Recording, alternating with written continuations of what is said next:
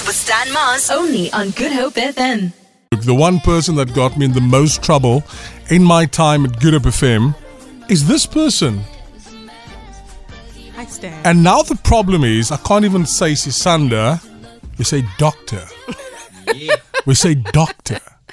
Can you believe it, hey? I can. I'm very happy to have you in studio. There's great memories having you back here. I mean, you've been on a journey and everything in your life started going right after you started working with me. Oh, please. Sorry. What is that? My journey was derailed for 5 years. And I'm still recovering from the trauma. Can you imagine? Sisanda was one of those people. Our guest is in studio. It's the last wrap-up we're doing for Women's Month, and a good friend of the show and somebody that's very dear to me, somebody that I started working with when, I think at the time you just joined Good Hope as well. You were here before me, or did we start at the same time? We started at the same time. I literally was just joining media. So it was so amazing to be paired with you because you had already had so many years in the industry. And then you literally just gave the bosses grey hairs.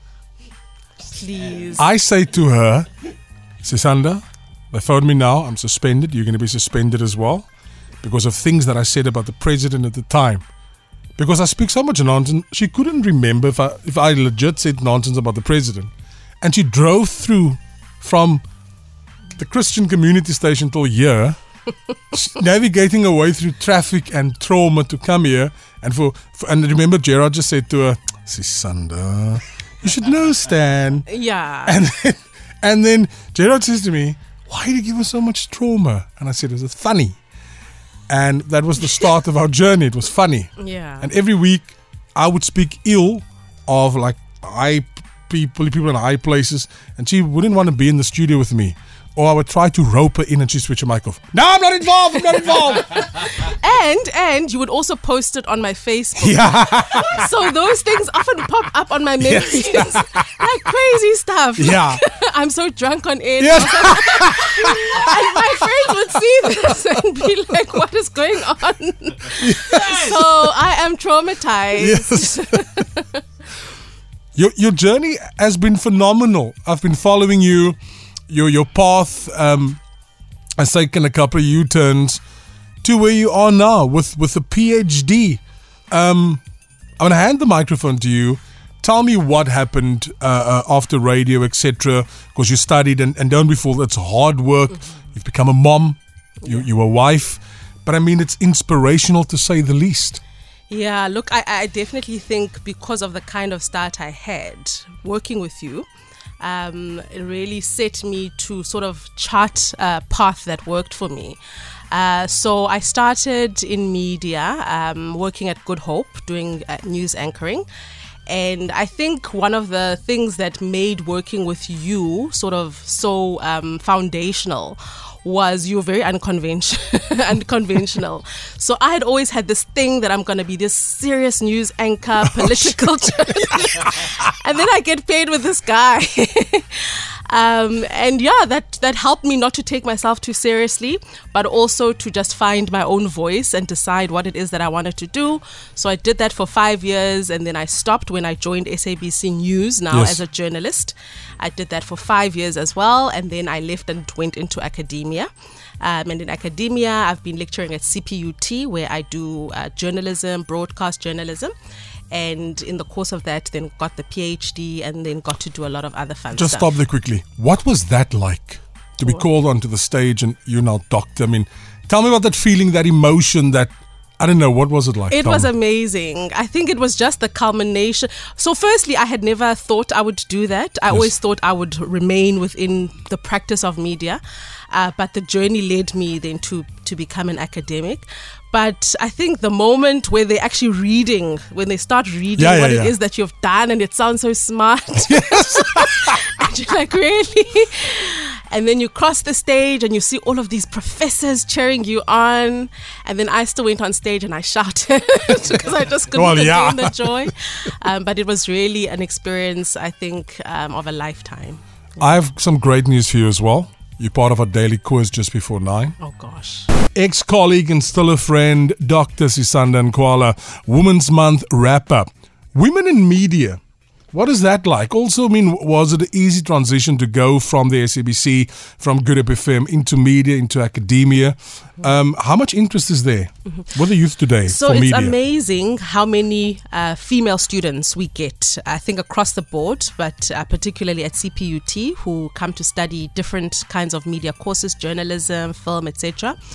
But if you then look at who manages media organizations, at that level, it's very male dominated. So I think it is. People making money, people who are CEOs, people who are, really the strategic positions in the media industry. So something is going wrong, because if it was based on how many people come into the industry, it should be more female dominated. I don't know what the issue is there. We do have some suspicions, but yeah. How positive are you about South Africa? I am positive about what citizens can do. Sure. But I'm not always positive about leadership. I think our leaders leave much to be desired in some instances. So you did your PhD, you were a doctor. What was your thesis on? My thesis looked at news reports on crime and justice. Tell me what your findings were. There are lots of different sections. Was it tough? It was very difficult, yeah. I'm trying to do it with motherhood, with working full-time and all the other side things. And there was COVID at the time that I was completing. But the studies, some of the chapters looked at coverage of the 16 days of activism. Others looked at the Zuma and Zondo corruption trial. There was a chapter that looked at corruption in terms of finance. So different sections on how news reports cover different crimes. Dr. Sisanda Nkoala, ex-colleague.